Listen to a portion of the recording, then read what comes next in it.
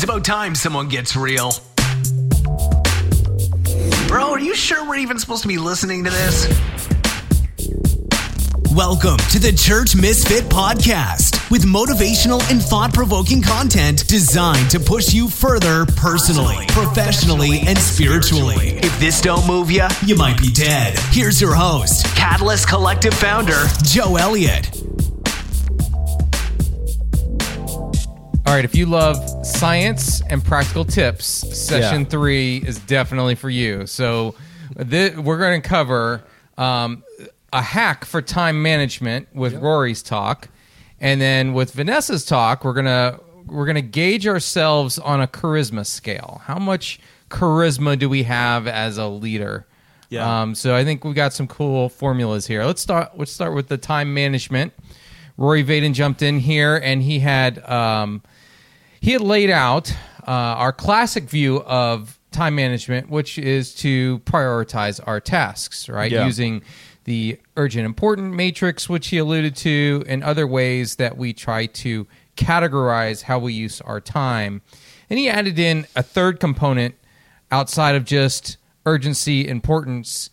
He says significance. In other words, how long? A time requirement. How long is this something we should be messing with or working with or spending time doing?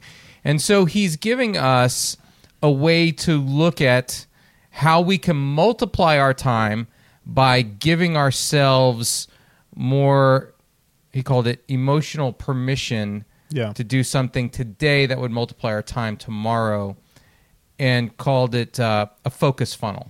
All right. So what we're going to do is we're going to paint a big picture of what he kind of said, and then we're going to kind of wrestle with it ourselves. So, first of all, he uses the analogy here, which I think is important on, we do this with money all the time. We like the idea of compounding our money. Let's put it in an investment and let's reinvest that over and over, and we can calculate a return. Now he says, well, we can do the same thing with our time. We can look for a return on our time if we are willing to use a more formulaic approach. So here's his formulaic approach. With every task that occupies part of our time, we're asking ourselves 3 different questions to know whether we should maintain that task ourselves or move it or dismiss it.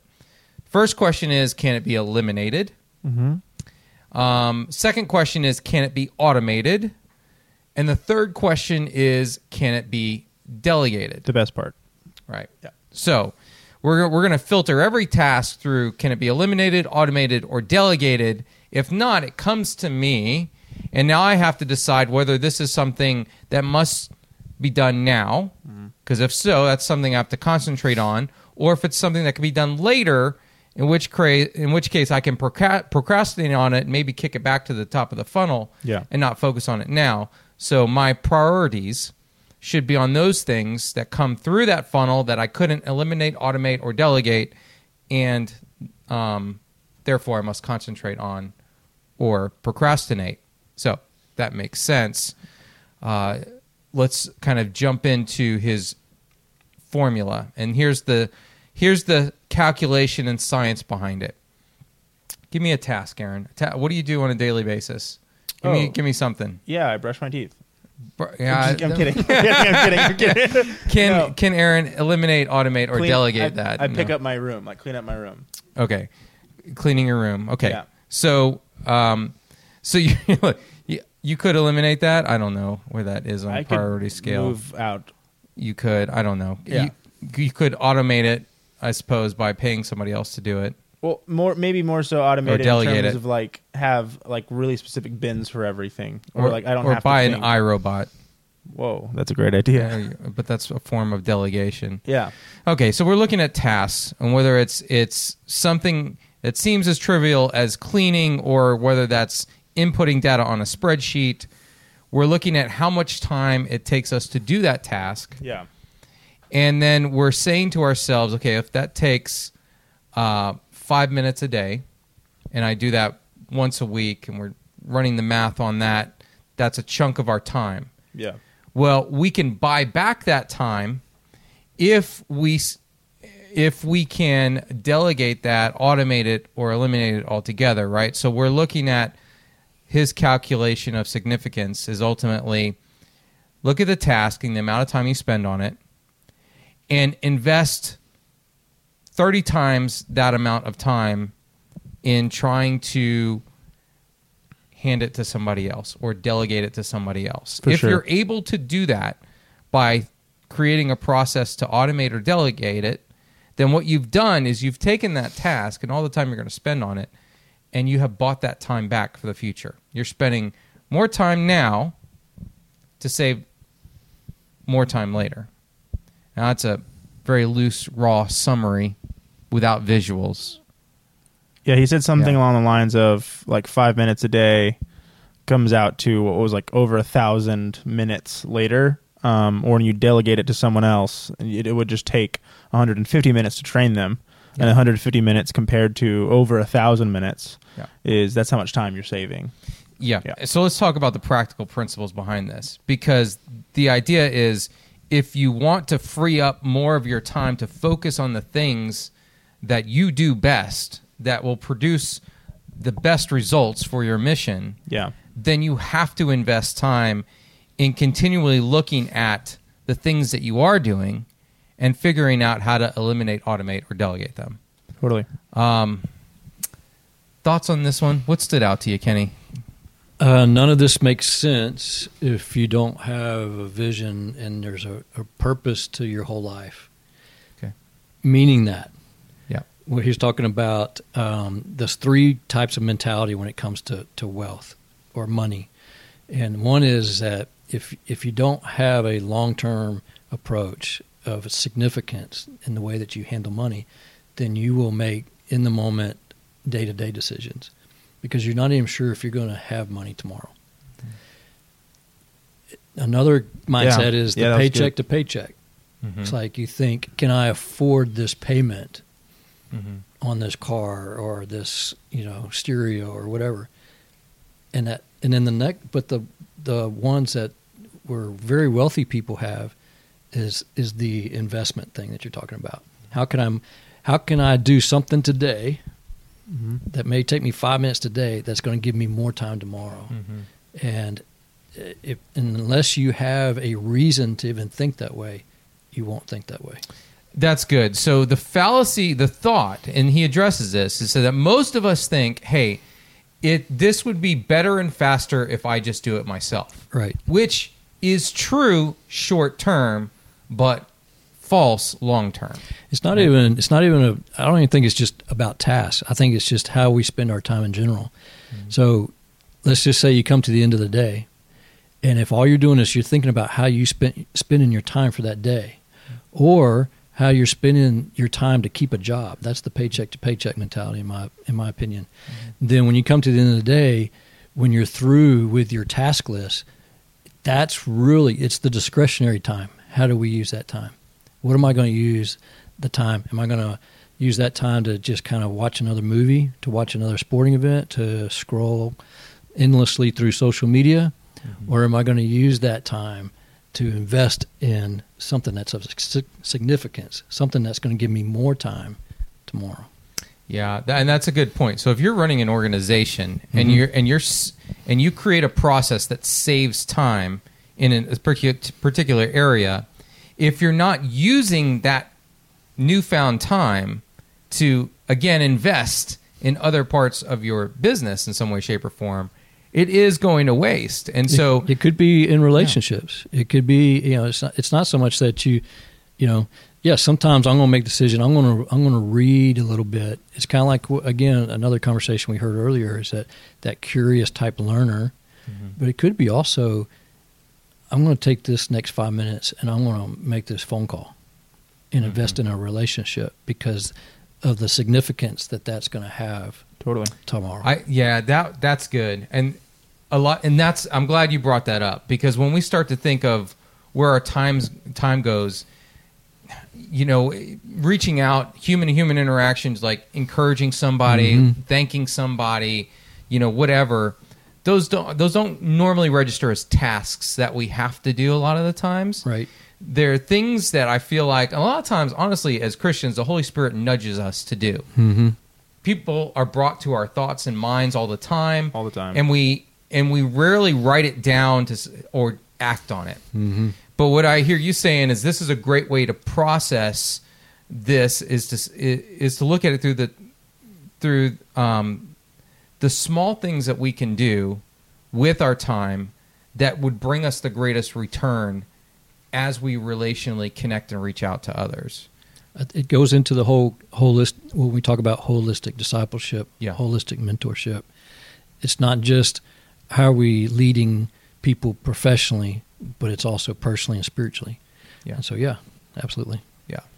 Yeah. I mean, and that's a good reminder. So you'll hear us talk about holistic development or holistic discipleship, and what we mean by that is the ability, and it's our methodology that has been so successful for us with Catalyst, is to help draw out the best in people by investing in them in those three buckets: personally, professionally, and spiritually. Whereas the church would hyper-focus on spirituality and neglect personal and professional development, and the workplace would do the opposite. To step in no matter where you are and to lead people and help them win in all three of those buckets is holistic development or discipleship. And when you do that, you will find that will bring the greatest reward to them and to your mission, because they are bought in. That's the stickiness that as humans we're looking for. We're looking for people to come along and say, am I seen? Who's helping me draw out the best in me, personally, professionally, and spiritually? And that's key. So to apply this thought of time management into how we use that to reach out to people, I think is pretty profound. Yeah. Did you have thoughts you want to throw in there? I just Aaron? loved that he said ROTI. We hear ROI a lot and different iterations of that. Yep. Sales.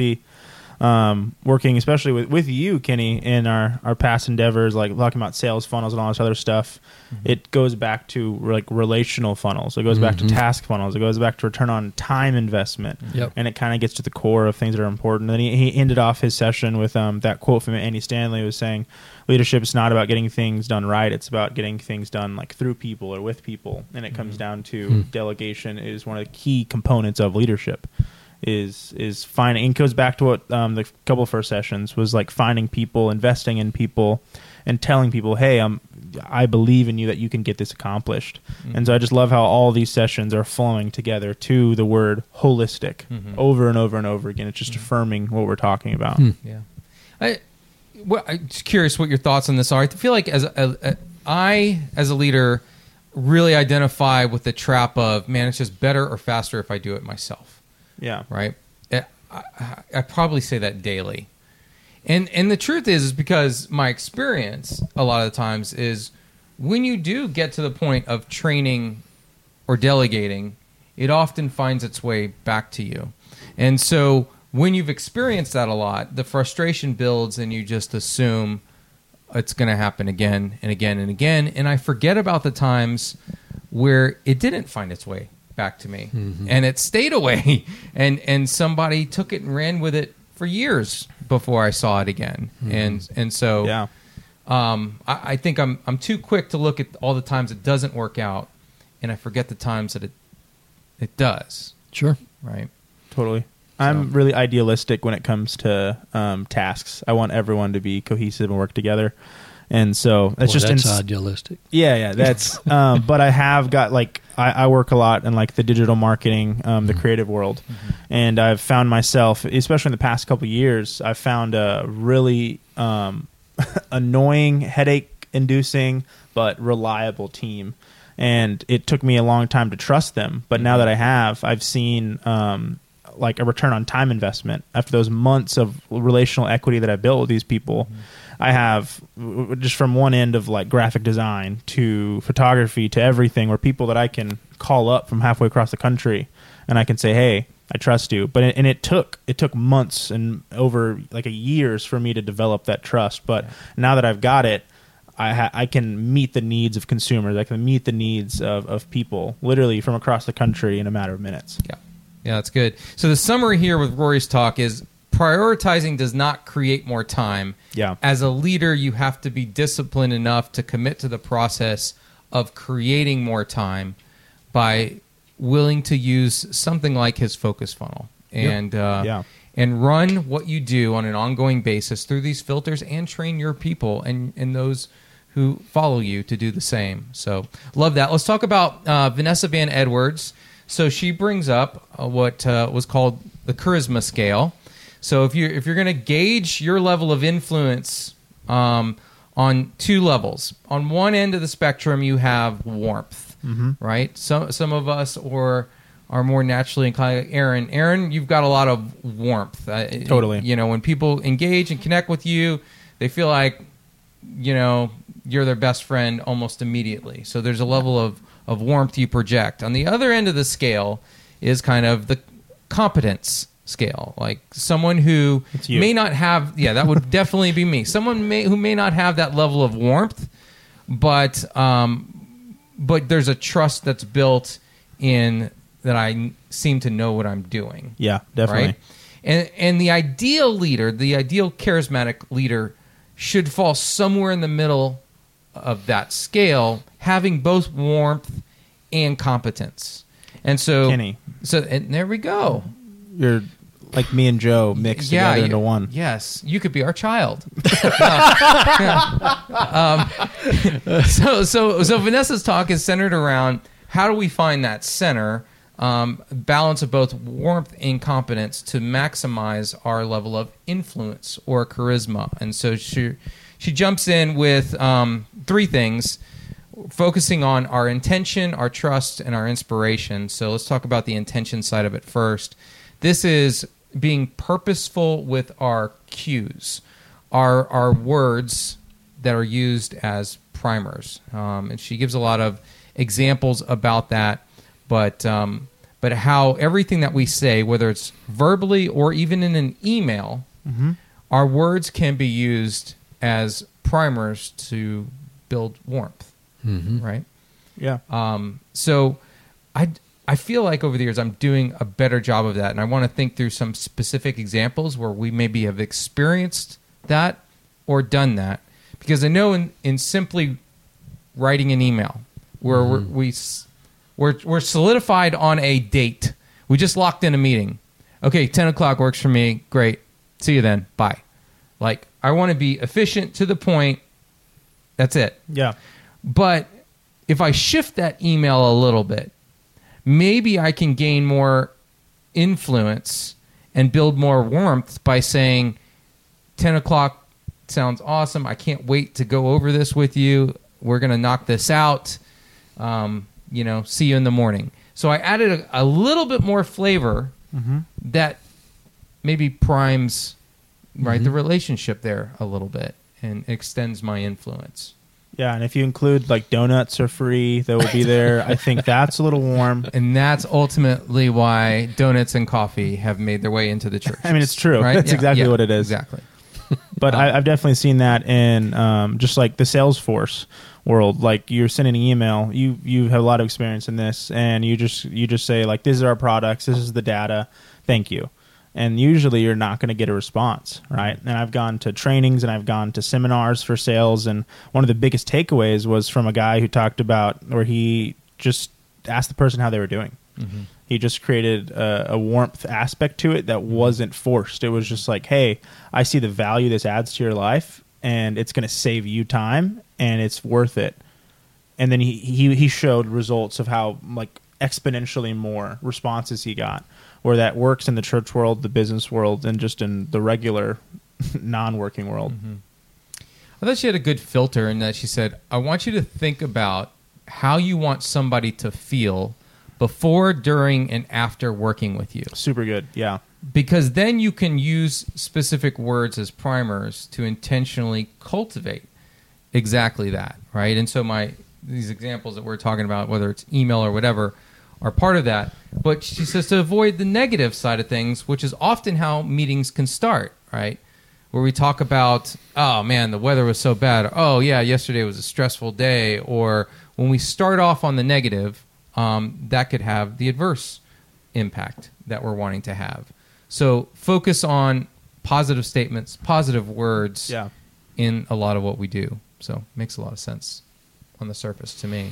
Yeah, I like to also just question or just take away was like do an email audit and count the amount of warm words that you use and count the amount of competent words, because it really is a balance. You want that. You want to look for that sweet spot. Yeah. And believe it or not, I'm on the competent side. All I got to do is just ask my wife. I've been married 32 years, and you have to, whatever you're deficient in, being aware of it, self-awareness, and then working on it to balance it out. I think is great. And I loved, what I wrote down is that people don't.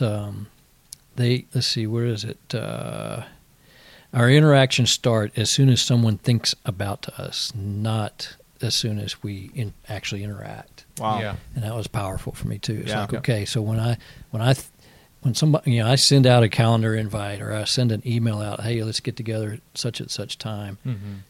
It's in that moment that they begin to think, that's when our interaction starts, because they are now thinking about me. So what is it that I want them, how do I want them to think about me?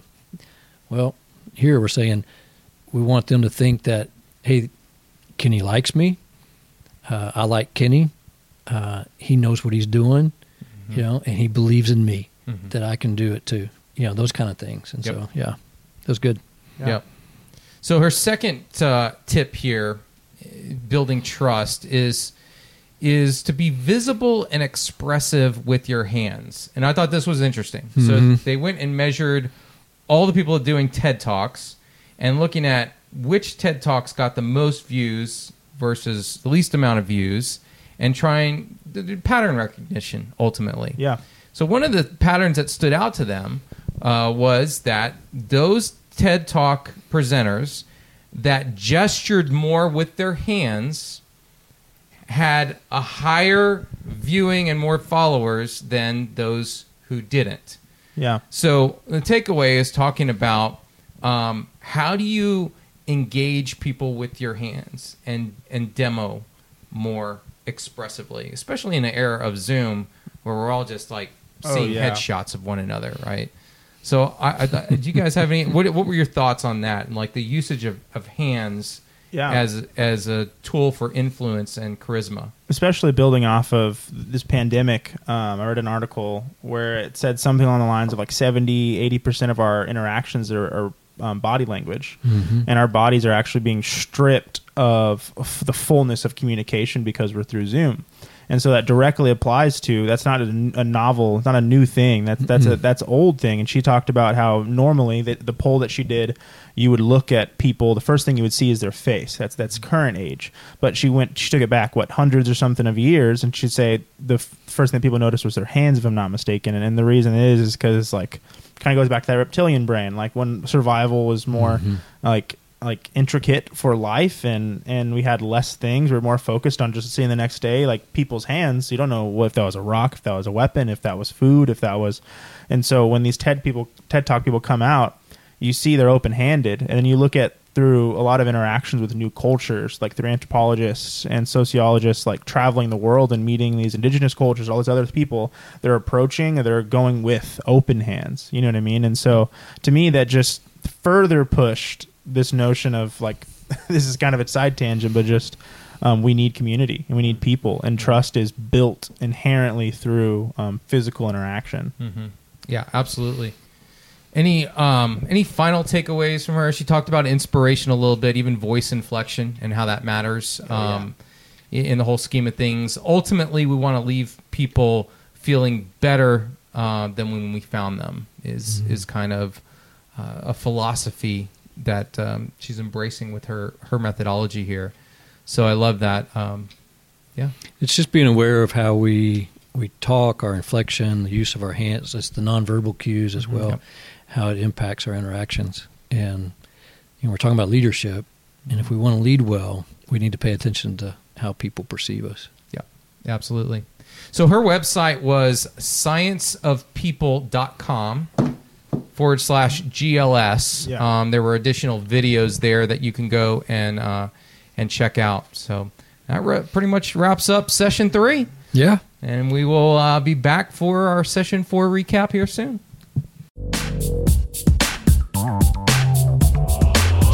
For more free content from Joe and his team of church misfits, visit www.catalystcollective.community.